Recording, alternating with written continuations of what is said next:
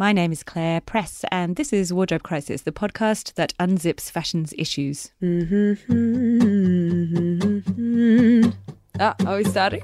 We are seeing a kind of almost Zoolander-esque caricature of how excessive fashion can be. Our look shifting was like 16 to 20 hours a day. I would work like 450 hours in a month and making only $6. Creativity is one of the most powerful things that humans have. We underestimate the power of beauty and the power of humor. These are qualities that connect people, and connectivity is a really potent thing right now. Don't point a finger, impart knowledge and information instead. Plus size modelling can go suck it.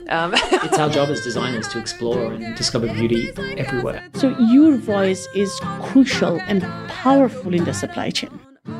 Join me every week as we talk ethics, sustainability, and the business and madness of fashion. From who made your clothes to how they impact on the environment to the politics of personal style. We are so hot right now. Oh, it's getting hot. My parents feel that this is a waste of time. I tell them go away 'cause everything is just fine. This episode strikes a cool balance between fun and serious, I reckon. You're going to meet my good friend Laura Wells, an environmentalist, fashion model and social media force. If you want to check her out on Instagram, it's at I am Laura Wells. And you could check mine out while you're at it, which is at Mrs. Press. Laura is what I'd call a very modern model. She's one of those girls we're now describing as influencers. Her beauty is obvious, but there's a lot more to Laura. She once told me that she struggles with the fact that the fashion industry perpetuates overconsumption and it's not sufficiently transparent. But she said, I think I offset that to a certain extent with my advocacy work. Modelling pays my bills and it gives me a platform to promote the values that I care about. In this episode, we talk about that tension and about those values, in particular around ocean conservation. Why did a woman with 2 degrees who thought modelling was a waste of time decide to embrace a life in front of the lens? What's the deal with a plus-size label, and why should we all get out more and embrace our wild spaces? You're going to love listening to Laura explain her journey from animal-not-loving Sydney kid to butt-kicking saviour of our seas and land-based natural environments. You're going to love Laura full stop, unless you've got a single-use plastics habit, in which case be afraid, be very afraid. Do not let Laura see you sucking on a so-called disposable coffee cup. You have been warned. Laura, welcome. Hi. Thank you so much for joining us on Wardrobe Crisis. No, thanks for having me. This is awesome. And I am obsessed with your Instagram. You're just always telling me stuff I don't know, particularly around the ocean. Yeah, I think that's something that's really important to me, is educating people on things that they would not normally have experience with, or that wouldn't be their circle of influence. And I think social media is a really powerful tool to get those messages out. Laura, on your website you describe yourself as an environmentalist, presenter and one of Australia's top plus-size models, but in that order.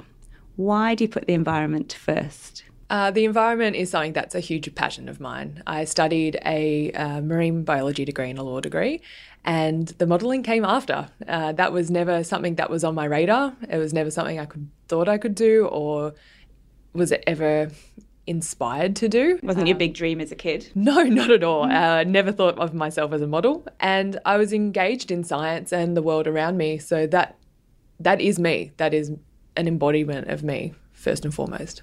Laura, I want to get into the modelling later and also into the work that you do. But let's begin at the beginning. Where did you grow up? When did you become obsessed with or fascinated with the sea and with the ocean? And just tell me a story about what Laura Wells was like as a little kid. Sure. I grew up in southern Sydney in the suburbs of the Sutherland Shire. So we were surrounded by bush and ocean and river. And I spent a lot of time at the beach doing surf club as a nipper. You were a nipper. I was a nipper and I really enjoyed it. Being outside, I think that was like our Sunday mass, was going to the beach. I was a very outdoorsy kid, played lots and lots of sport, grew up in a big family with lots of brothers and sisters and cousins. And I just generally enjoyed being outside and being curious. Although, as a kid, I did not like animals. There's photos of me, and there's evidence of it, of me patting a kangaroo with a piece of paper because I didn't want to touch it. And so I think it was definitely a big shift when I went to university and started to study science, especially for my family, because I was this dog-fearing, animal-not-loving person. But really deep down I actually was. And I became so curious when I was doing my biology degree that it really opened up another world to me. It's so interesting to hear you say that, because often our first kind of in on loving the animal kingdom is this whole idea of cute. You know, it's so cute. I want to save the cute thing. And I think that's often why when it comes to conservation, we want to save the most fluffy little wabbit, but we care less about some of the creepier looking creatures perhaps in the ocean's depths. Oh, totally. But you didn't come into it that way. No. Yeah, I was afraid of animals, and then the thing that got me into conservation was cutting them up. What? In my biology lab classes, dissecting penguins and snakes and snails and frogs. Of course, that's what biology is. Yeah, but that was the thing that actually got me into thinking about how important they are and understanding the world around me and how important everything is to us to survive. So that was the reason now that I want to conserve, not because I thought things were cute. Brutal woman. You just threw me back into my school days when we had to cut up an eyeball. Yeah. I found all that stuff super fascinating when I was in high school. So that's definitely what propelled me to do a science degree. How old are you now? I'm 32 now. So what advice, looking back, would you have given the teenage Laura? Oh, man. I mean, just don't give a crap about what anyone thinks. Especially in high school, it's such a weird age and people have all different opinions about different things, which are usually formulated from who they grew up with, their family beliefs. They're the years where we start to formulate our own ideas about the world around us and we start to take things in, and just not worrying about what other people think, not worrying about the clothes you're wearing or the length of your hair or how pretty you are or how many pimples you have or if boys or girls like you. Just really finding yourself and what interests you, putting yourself out there is something that I would definitely tell myself to do. Just don't be afraid, take risks and go for it. That actually embodies how I feel about you. You are that girl who just goes for it. Well, I feel like I am now. I still hold back on a lot of things, and I definitely have my partner, Jesse, to thank for pushing me out of my comfort level. He was in the army and he's a risk taker, but, definitely controlled risks as well. But he pushes me out of my comfort zone, which is awesome, and gets me out there doing things that I really, really enjoy at the end of the day, even though at the start I might be a little whiny lady. But and it's definitely something that I've learnt to take control of myself and really push my own boundaries, because it has led me down a path of somewhere I thought I'd never be, and it's really, really cool. At one point you thought you would be a lawyer, and you did mention before that you did and completed a law degree, I believe. Yes, I actually studied my degrees at the same time. I did a double degree, science and law, and when I finished, I knew that I would never be a lawyer. It was just not for me. And kudos to all those people that are out there doing it, because, we definitely need them and it's an important job. But when at the end of the day I considered law and science, I thought I could be an environmental lawyer, but it just wouldn't have ticked all my boxes, and I don't think I could make the changes that I'm making now as a scientist. So I decided never to become a lawyer, and I would throw myself at the science world wholeheartedly. I think you once told me that you also never imagined yourself being stuck behind a desk inside. No. Yeah, office job for me, it will never work. It just, I need to be outside. I need to be getting dirty, my hands on tangible things that I can hopefully make a difference with. What is it about the ocean that you love and that excites you every day? Oh man, it's such a cool environment. I mean, as soon as you're immersed, you feel like a different person. Like all your cares and your worries have just completely disappeared. You are experiencing feelings and seeing things that obviously you can't see on land. The colours, the textures, the shapes, the curiosity of the animals themselves coming up and looking at you is really something cool. And they share that curiosity that we share. That's something that I think definitely combines us overall as different species. And even just looking at the ocean, being near it, is something that can wash all your feelings away and make you feel like a different person. And I think that's something that's really important to me. When I lived in New York, not being surrounded by ocean, I really felt like there was something missing from my life. And it wasn't until I moved back to Australia and started living right beside the ocean, woke up every day looking at the ocean, that I realised, oh man, that was it. I was surrounded by a city and concrete and stinky garbage and lots of interesting people and lots of interesting things, but it just wasn't the ocean. And I missed that salty air and that feeling that I get when I just look at the blue. I hear that so often from Australians. I grew up in Britain, not nowhere near the sea, and so I don't have that feeling, but I'm married to a surfer, and if you take him away from the connection of the ocean, he freaks out, like he can't be happy. Yeah, and I think even I've noticed people that didn't grow up at the ocean, they eventually start to feel it, or they do feel different when they see the ocean, but it's definitely something intrinsic to me and my embodiment, and it's something that's super important to me. So I don't think I could ever really move too far from the ocean, or it's something that I need to, dip my toes in all the time. If you're not lucky enough to live by the seaside, as we call it in Britain, I can understand how you might feel a disconnect. But if you are living within sight and smell and sound of the foreshore, it's obvious it's very important to us. Why is it that so many of us, despite that, don't realise that we need to protect our oceans? Our oceans are one of the most important assets that we have as a species and as a planet. It is the reason why we're here, the ocean. We were created from the ocean. And what does that mean? Well, we all started from a single-celled organism and then we evolved from there. So the ocean provides 4 out of every 5 of the breaths that we take. And a lot of people don't know that. They think it comes from the trees on land, which, they do produce a lot of oxygen. But our plants in our ocean are the things that are creating most of our oxygen. And if we don't have a healthy ocean, we don't have healthy plant life in our oceans, then we're not creating the oxygen that we actually need to survive. And on top of that, the ocean is a huge carbon sink. So it's soaking up a lot of the carbon dioxide that we're producing. And it is getting to a threshold where it cannot no longer take anymore. But we have to understand that ocean is actually helping us to survive right here, right now. When you talk about plants, are you talking about algae? What are those plants? Yeah, algae, seaweed, sea plants, sea grasses, all of that. All of that's growing in the ocean, yeah. And so what happens if we don't look after our oceans, if we tip our toxic effluent into them, what else? What are the things that are imperiling our seas at the moment? Well, right now, a great example, especially being from Australia, is the Great Barrier Reef. That is in dire straits right now. And even today, there is talk of, now that one of the rivers in southern Queensland has flooded and is pouring out a lot of pesticides into the southern Great Barrier Reef, they've found areas of bleaching due to the river flooding. So everything we do on land basically ends up in the ocean. And it doesn't matter if you live 5 hours from the ocean, 10 hours from the ocean, it all runs downhill. It ends up there somehow, somewhere.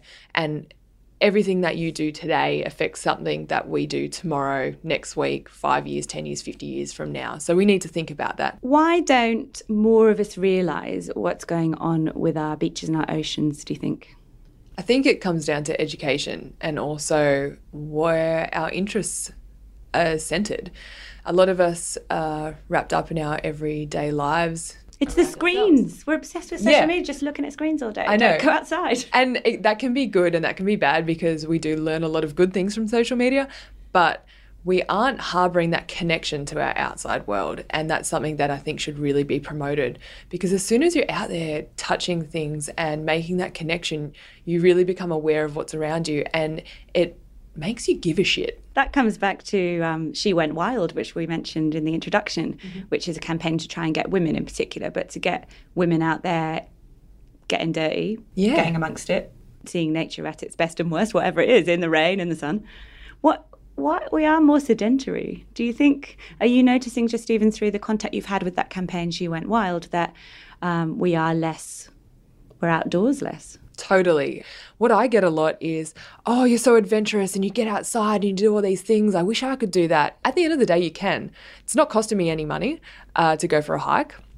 You can go do that wherever. You just have to think about doing it. And because I have that connection with being outside and really loving it, it makes me do it more. So the more you do it, the more you want to do it, the more you think about it. And, rain, hail or shine for me, I don't mind going outside when it's raining. It's actually quite enjoyable.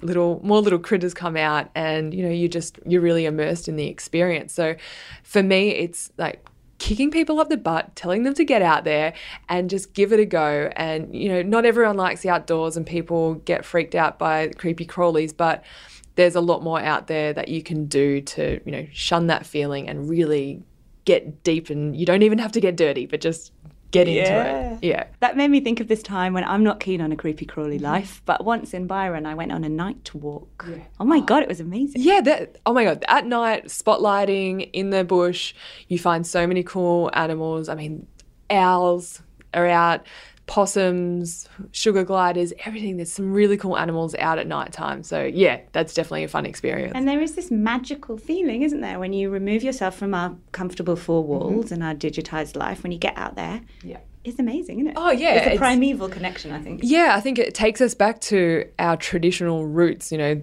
that past evolutionary life where we were hunter-gatherers, we did live outside, we lived amongst it. And that's still embedded in us. And that's why when we do it, we feel that really deep connection and we really enjoy it. Laura, you work with Greenpeace. You work with the Marine Stewardship Council. What else? What are some of the other organisations that you have put your name and your energy behind to try and push that message out that we need to think more about our natural world? Yeah, I've worked with Greenpeace, the Marine Stewardship Council, Take 3, which is about marine plastic pollution, 1 Million Women, who are an amazing organisation getting women together to combat climate change. I've worked with WWF, the Boomerang Alliance. What's that one? I'm not familiar with the Boomerang Alliance. The Boomerang Alliance is a coalition of over 30 different environmental groups who all come together and work with the Total Environment Centre on different campaigns. So I've worked with them on the Cash for Containers campaign, so getting our refund back on the bottles and cans that we recycle, just like in South Australia. So I worked and helped out with those guys on that campaign, and we got it passed in New South Wales and Queensland as well now, so that should be coming in the next couple of years. So, you know, you'll be able to recycle and get your 10 cents back on bottles and cans, and that will remove so much litter from our beaches and streets, which is really, really awesome. Plastic drives me bananas. Shops always offer us plastic bags. Yeah. It happened the other day to me, I could rant about this, but it happened the other day to me in the wine shop, and I tried to have a bit of argy-bargy with this guy to say, hey, maybe you could not offer bags and then less people would demand them. And he said, absolutely not. That's our policy. We offer the bags. People want them. They get cranky if they can't have them. What is this all about, and what can we do about it, and how mad are you?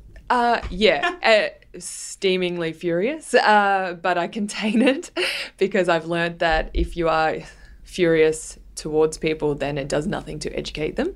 So I've had to learn to change my tune. We use a plastic bag for on average 12 minutes, and then that plastic bag isn't recycled and it goes to landfill. And whether it goes to landfill because you threw it away or because you used it as a bin liner, it's still going to landfill. And because you reused it as a bin liner doesn't mean you recycled it. You just lengthened its life, but it's still ending up in the same place. 80% of the plastic that is in our ocean comes from land-based sources.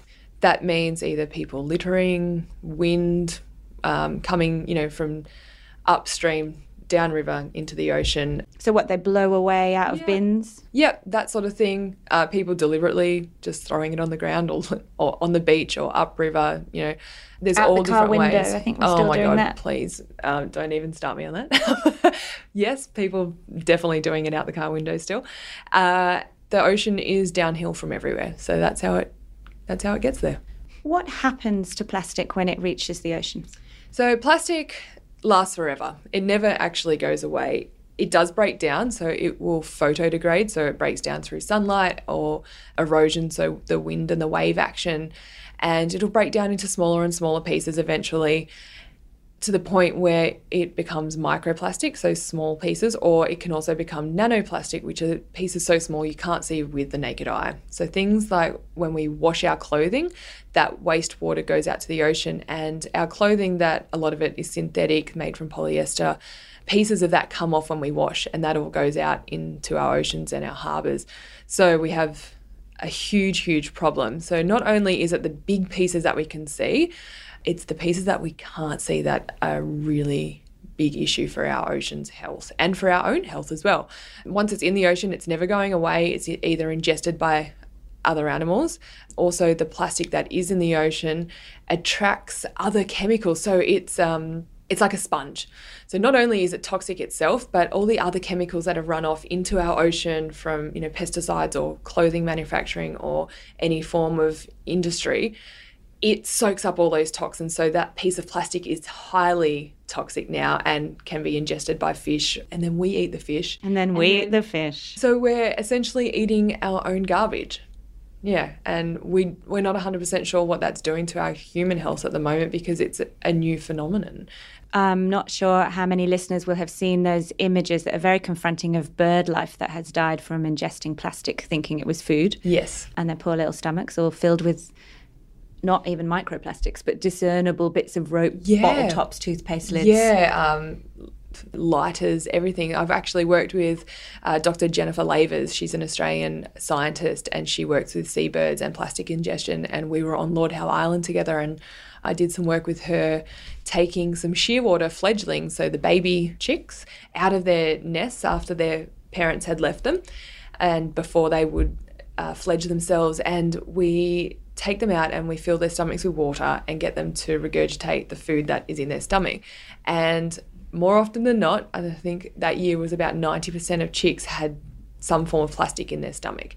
And that's because their parents are going out foraging, finding these things on the surface, thinking they're food, bringing them back, and it's plastic because those birds over time have never experienced plastic. Anything that was in the ocean was organic. But we've changed that landscape as humans now, so it's having a very big flow-on effect to all the other organisms that utilise our ocean and our earth. It's a big question, but what can we do? There's lots of different things we can do. As individuals, we can reduce our amount of single-use plastic use. So things like straws and disposable cutlery, plastic bags, water bottles, we don't have to use them. I, in my handbag, have a reusable straw, reusable cutlery, a container that I can put food in. I have a reusable water bottle, stainless steel water bottle, and a reusable coffee cup. A lot of people don't realise coffee cups are quite a big problem because they're not just made of cardboard, they're actually lined with plastic. And the lids are plastic and they can't be recycled. And when they say compostable, that is a bit of a furphy because they can only be composted in an industrial composting facility, not just in your backyard. And there's only a handful of those around Australia. And unless your council actually pulls out all those coffee cups and sends them there, then they're not going there. So we really need to have a think about that as well. So that's individually, that's what we can do. From a commercial standpoint, we really need to be looking at design and the life cycle of our products that we're creating. So it needs to come back full circle that way and have a look at, we need to do a life cycle analysis on what we're creating, the packaging that we're using, and where that all ends up. Can it be reused? Can it be recycled? Can it be composted? What happens to this garment or this item at its end of life? Can it have another purpose? What can we do with it? And that's really on manufacturing end. We probably need some legislation to deal with that as well. But as an individual, we can vote with our wallets. We're not just making transactions, we should be making actions. So we need to be really thinking about where our money goes. And, if our money, we're voting with our wallets, then if we keep purchasing the same item, then that company is going to keep creating that item. As soon as we take a stand and say, you know what, I'm not going to buy that because of this reason, then they'll change their ways. And we've seen that happen. It's that positive pressure from individuals, communities, and then governments that really get things moving and changing. So as an individual, there's so much you can do, and you should be really positive and hopeful about what your actions can change. One of the cool things that is being done around ocean plastic, and I think H&M uses the term shoreline waste, which is kind of a good term because it puts it in perspective. Yeah. You can see it, can't you? Yeah, littering exactly. the sand. Yeah. Recycled polyester that's been made from rescued PET bottles that would have ended up in the ocean. I interviewed a woman called Heidi Taylor, who's an Australian who works for an organisation. Do you know her? Yeah, Heidi's awesome. She works with Tangaroa Blue. Yeah. I've met Heidi a few times, and they've got a great organisation really trying to combat marine plastic pollution. Volunteer-based. So they take volunteers up to places like as far afield as Cape York and further down all over the country in Australia and collect this waste. But then the cool thing is they save it all up and they sell it some of it anyway, to a company called Bionic Yarn, which is part owned by Pharrell Williams.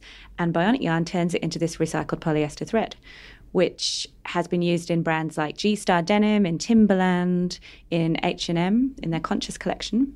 But there's another one, isn't there? What about Econal? Because you've actually worked with that. Yeah, there's a lot of different brands out there that are producing this type of fabric out of waste materials now. So Econal is made from waste plastic fishing nets. So fishing nets that are called ghost nets, they're just drifting in the ocean, collecting and killing or entangling wildlife.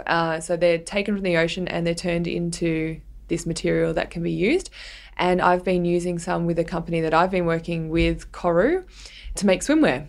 And, you know, it's a better alternative than using virgin materials because these materials are made from petroleum-based, so oil-based. So if we can reuse something that has already been extracted from the earth and then also taken out of the ocean, then that is a better footprint than using virgin materials. Econal is basically regenerated nylon, isn't it? And they've used it it is popular in swimwear. I believe Patagonia does a line using Econal. Yes, they do. There's quite a few brands out there using it now, which is great. And it's definitely getting the message out there. And I think people are starting to look for it a little bit more now too. But I think there's definitely a lot more that can be done in that area. Well, there is that great picture of Kelly Slater sitting on a pile of old rescued fishing nets. Yeah. He uses it in Outer Known, so that's his sustainably produced outdoor wear brand. But Laura, what about the fact that these fibres are presumably still shedding microplastics? Yeah, that's another problem, and that's something that I've been thinking about as well. What else can we use to substitute these products? And for some clothing, it's really difficult. So for swimwear, that material is perfect for swimwear, and it's hard to move to cotton swimwear or something. Well, we're not going back to saggy crochet. No. People won't do it. The research seems to be only now being stepped up around this problem of microfibers from clothing textiles. But I will share in the notes to this show some links towards the work that's being done by Dr. Mark Brown, who is a British scientist but who's been working in Australia for the past several years, doing really great research into the problem of microplastics. And it's his opinion that we can solve the problem potentially fairly easily with filters on washing machines, and maybe I know that Patagonia is pioneering laundry bags that capture the fibres. Yeah. So I think there's ways. It's just more voices and more collaboration and more collective thinking, isn't it? Definitely, it's that stepping outside of the box and finding the solutions, not just complaining about them. That's what we need to do. And yes, there is definitely work being done. So things that we can retrofit to our existing washing machines that will help to collect these microfibers before they make their way out into the ocean and harm our wildlife. So yeah, it's really exciting to see that people are pioneering these new technologies to really, help our planet and help us. Laura, you don't just advocate for protecting our oceans, but also for our land-based natural environments. That allows me to segue into the fact that you were in this campaign for Fashion Revolution with Mighty Good Undies called Bare for Good. And I did it. And I've got to say, I didn't even dare get naked. I'm just basically wearing a singlet and freaking out. But I found that whole process of stripping off in front of a photographer, or even considering doing it, quite confronting. You do it all the time. Talk me through that. Yes, well, for the past 9 years, almost full-time, I've been working as a model, so 9 years full-time. And it was something that I never, ever thought I would do. I just wanted to be a scientist, and being a model was my sister's jam. She's 5 years younger than me, and she started modelling at about age 12 or 13. Oh, she was so young. Yeah, and she was amazing. And that was her thing. And I was always the older sister who was a size 14. And, that was never seen as a model back then. Well, not that I knew of anyway. But there were scientist models, because Cindy Crawford has got a degree in, I don't know if it's biology or chemistry. I think she's a chemist, Cindy Crawford. Well, there's more of us out there. But for me, my sister was, a size 6 to 8, and I was a size 14, and I've been a size 14 since I was 14 years old. So I never, ever, ever imagined myself being a model, because I never saw women my size being a model. It was just not mainstream. It wasn't something that I could ever compare myself to or see myself in magazines, because my body shape wasn't there. And when I was approached to become a plus size model, I was kind of offended. One, I didn't know what a plus size model was. I had no idea that existed. And secondly, I thought they were just calling me fat. And I just thought, you know what, screw you guys. I don't think of myself as fat. I just think of myself as, this is me and this is how I am normally. And plus size modeling can go suck it. Where did this happen? Were you scouted when you were on holiday in New York? Yeah, I was in New York. My sister was over there seeing model agents, and I was had been in Canada and flew down to see them. And I got scouted twice over there and asked to be a plus size model. And yeah, it was just a bit of a head spin out for me. And, I said to my mum, what's going on? They're calling me fat. Like I want to be a scientist. I'm never going to be in this world. And it wasn't until I got back to Australia that I got approached again. And I went and saw an agency, and Mum helped me go and see an agency, and I got signed, and then I started working 2 weeks later. So, what flipped your thinking around that label? It was working in the industry and definitely becoming more body conscious of myself. I think I realised that the word plus size isn't negative. It doesn't have negative connotations unless you put it on there yourself. And for me, plus is a positive. That's literally what it means. Exactly. And for us to make it into have negative connotations and for it to seem like it's a bad thing it's quite bizarre way of thinking, I think. For me, I'm a normal, healthy size 14 woman who has a healthy BMI, who is very active. And so for me to use the word plus and think of it as negative was something that I didn't agree with, and it didn't mesh well with me. So throughout working as a model, I finished my degrees, and then I went into full-time modelling and gave it a go. And I really became to understand my body. Why did you actually embrace modelling when you, at the start, weren't particularly interested in it as a career choice? I guess I thought I'd give it a go because it would help pay my way through university. I saw those dollar bills and I thought, hey, this is a great way to pay for my textbooks or whatever. I got offered, the modelling industry is a very fickle industry. It's very last minute. It's very hard to have another day job while you model. So the fact that I was at university when I first started modelling, I had to turn down a lot of castings and jobs because I wanted to be a scientist. So I needed to finish university. So I just said no to a lot of jobs. And then in my last year of university, I started getting really busy and I worked with some really amazing Australian photographers that helped propel my career, essentially. I got some amazing photos and I became a bit more confident, and I guess I started to really embrace my body shape the way it was. Had you not, you said before that when you were first scouted and they used the term plus size, you kind of thought, what? That doesn't relate to me, and also I don't care. Yeah. But did you feel the fashion industry can be one of deeply held insecurity that makes young girls in particular feel less?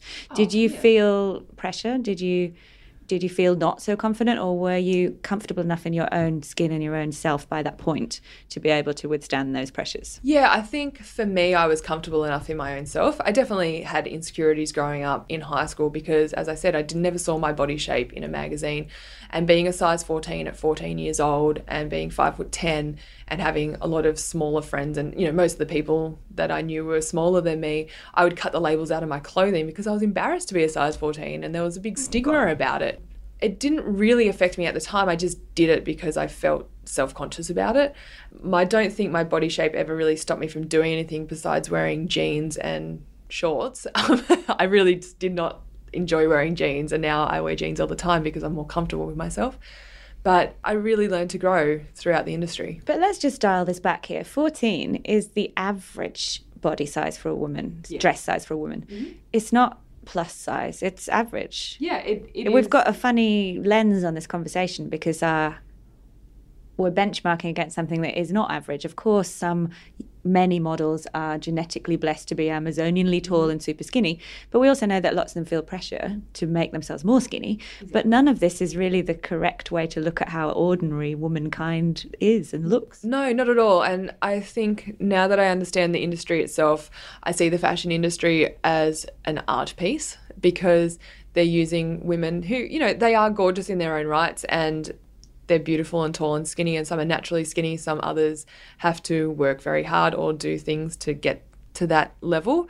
But I think we also need to understand that in a commercial sense and an everyday sense, women and men are all different shapes and sizes, and they want to feel encouraged and embraced, and they need to I think it comes down to the individual, but a lot of people want to feel welcomed and they want to feel that they have a place. So by not showcasing those people, you're segregating them. It has caused a lot of internal issues for a lot of people in terms of body image. But you're also, just from a commercial concern, sidelining a whole market. Oh, yeah. If you put people off by not reflecting them back in your ads or your campaigns or your runways, then you're basically alienating a whole market of people that could be buying your stuff. Yeah, and that is something that a lot of business models have really seen and are changing at the moment. They're really embracing people of all different shapes and sizes, ethnicities, ages, and body shapes and capacities as well. So they're really trying to integrate everyone into their campaigns because they're realizing that, you know, people do want to feel this sense of welcoming and community, and that if you don't have that, then you are segregating and you're losing a shit ton of money from your business. And that's where the plus size market has really stepped in, because these companies that stop their lines at a 12 or a 14, well, if the average size is a 14 to 16, you need to embrace them, and there's your target. That's your money maker right there. It's interesting actually through when we talk about sustainable fashion, because I've done a bit of digging around trying to find great sustainable fashion brands that cater to a curvy girl or to bigger sizes, and there aren't any. There aren't any. I mean, there must be, but they're few and far between. Yeah, definitely. I mean, I guess sustainable brands are few and far between at the moment. Full stop. Yeah. So the plus size industry has really grown in the last 10 years. So I guess for the sustainable eco side of plus size, that will, you know, that's going to be even further behind. So it will eventually get there, I believe. But yeah, it's getting there. And listeners, if there are listeners out there who are thinking, hey, I have a fabulous sustainable fashion brand that caters to a broader size range, please get in touch, because I'd love to tell that story. Yeah, that would be awesome. It would be great to be able to showcase that to even my followers who are in that industry and plus size and want to make a difference too. Laura, what do you love about the fashion industry despite its clear issues? I actually love the creativity of it and the fact that I've learnt to embrace myself. I've learnt to become less self-conscious with my body. I mean, everyone is going to have body conscious issues throughout their life, and that's just, I think that's a normal part of being human. And as your body changes, as you get older, there's always going to be those insecurities. But on the whole, I have really learnt to just think, you know what, this is me. I can run, I can jump, I can skip. My body does all these great things. It allows me to get outside and be curious and see things that I wouldn't have seen. And it doesn't matter what I look like. You know, the fish don't give a crap what I look like. And that's totally awesome. And we really shouldn't be worried about what other people think about us. Yeah. That's a powerful message. Yeah. But then I guess I do have to say, you're still incredibly gorgeous with a perfect body. So you might not have a size 8 perfect body, but you still have a fabulous size 14 body. So what about listeners who are going, come on, you're still so perfect? How do you square that up? Perfect is subjective. It's different for everyone, and we all have our own interpretation of perfect. My interpretation of perfect actually doesn't have to deal with what you look like. It's about who you are, and it's about what you give back and how you perceive your reality around you. I can be a good person without wearing a $3,000 dress or have a $2,000 handbag. I could not care less. I feel like I'm a good person when I am outside with no shoes on, running through the bush, educating people, helping them to understand the world around them, to help them make a difference. That's what makes me feel good. And if my hair's all over the place, which it usually is, it's usually salty and crusty, and, you know, I have no makeup on and I'm educating a kid about why this whale species is important to the planet and what we can do to help the whales survive, then that's something that's really cool to me, and that means a lot more than me looking stereotypically perfect or losing weight and having skinnier thighs, because that's never going to happen. And that is what we should be thinking about, is being a better person, not being a better looking person. fashion's also given you this awesome platform to be able to talk about the stuff that you know about, that you're researching and that you care about. Yes, definitely. As much as I'm not a big fashion-y person and I work in the fashion industry and my modelling has given me this amazing social media platform to talk to people of all ages and ethnicities and all over the sizes and place. shapes. Yeah, and all over the world. And I can spread so many good messages, whether it be about body positiveness or about the ocean or environment or little things that we can do. I've got a great audience who they might follow me for my modelling or they might follow me for the environment, but now they're getting messages on both and it's an area that they wouldn't have been involved in otherwise. So that's something that's really, really cool, that I can reach out and touch these people that would never have been in that influence otherwise. Social media is amazing, isn't it? Because it has flipped this whole idea of your worth being aligned purely in terms of modelling to how you look. Because actually now you have this voice. There's Instagram stories, there's Snapchat, there's Facebook Live, whatever it is you're doing. Yeah. Your personality comes out and what you've got to say matters almost as much as how you look these days. And it didn't used to. No, modelling used to be a silent thing. Yeah, definitely. You were just a figure piece that was in a photograph and no one really knew who or what you were, and they just took you off the fact that, they're beautiful. And that's where that stereotype of the dumb model came in, because they were just a model. And now, there are models out there doing great things and lots of other people doing great things too, but we can showcase that. And that's where my boggle with social media comes in, is that there are all these women and men out there with huge, huge followings because of the way they look, but they have a platform to get a message out and a lot of them aren't doing it. So they should use it. Oh, man, this is the thing, and I think this is one of the things of the fashion and modelling industry, is that people are thrust into the industry at such a young age that they don't know what their passions are. They haven't found themselves, and a lot of them don't study or find that until later on when they're thrust out of the industry because they're too old. My encouragement would be for people that are getting into the industry is to find your passion, find it, or try and find it early, or just, do as many things as you can outside of the fashion industry and spread those good messages. Use your powers for good. Have a message and make your voice heard, because you're an influencer and you can really change the shape of our planet and what people are doing. Mm-hmm. And I think that's super, super important, because it shouldn't just be about what you look like. Our world is a lot bigger than that. And at the moment we're at a pivotal moment of climate change and what our actions do to affect our livelihoods going forward. And we're custodians of this planet. We are giving this planet to the next generation, and I'm not confident with standing aside and doing nothing. I want to make sure that my kids, my grandkids, and the future knows that I did everything in my power I could to make the world a better place for them, and not just give them a big pile of steamy shit. Thank you, Laura Wells. Because I love you. Because I love you. Because I love you. Thank you for listening to Wardrobe Crisis. To learn more about our guests and the issues that we've spoken about today, hop on over to my website, which is clairepress.com/podcast. You can get in touch there, and I really hope you will. I'd love to hear from you. And you can also find links to my social media. And finally, if you're enjoying the show, please head over to iTunes and subscribe. You know what they say, first in, best dressed. Subscribers are first to find out when there's a new episode, and it also helps other people discover Wardrobe Crisis, so I'd love your help with that, because the more people who switch on to ethical fashion, the better. Music is by Montaigne. She recorded this special acoustic version of Because I Love You, which is from her Glorious Heights album, especially for Wardrobe Crisis. How good is that? Thank you, Montaigne. Because I love you, my parents feel that this is a waste of time. I tell them we're okay, I won't admit that I am blind. My friends all feel that I'm carrying a still. I tell them all that they are wrong. Because I love you, because I love you, because I love you, because I love you, because I love you.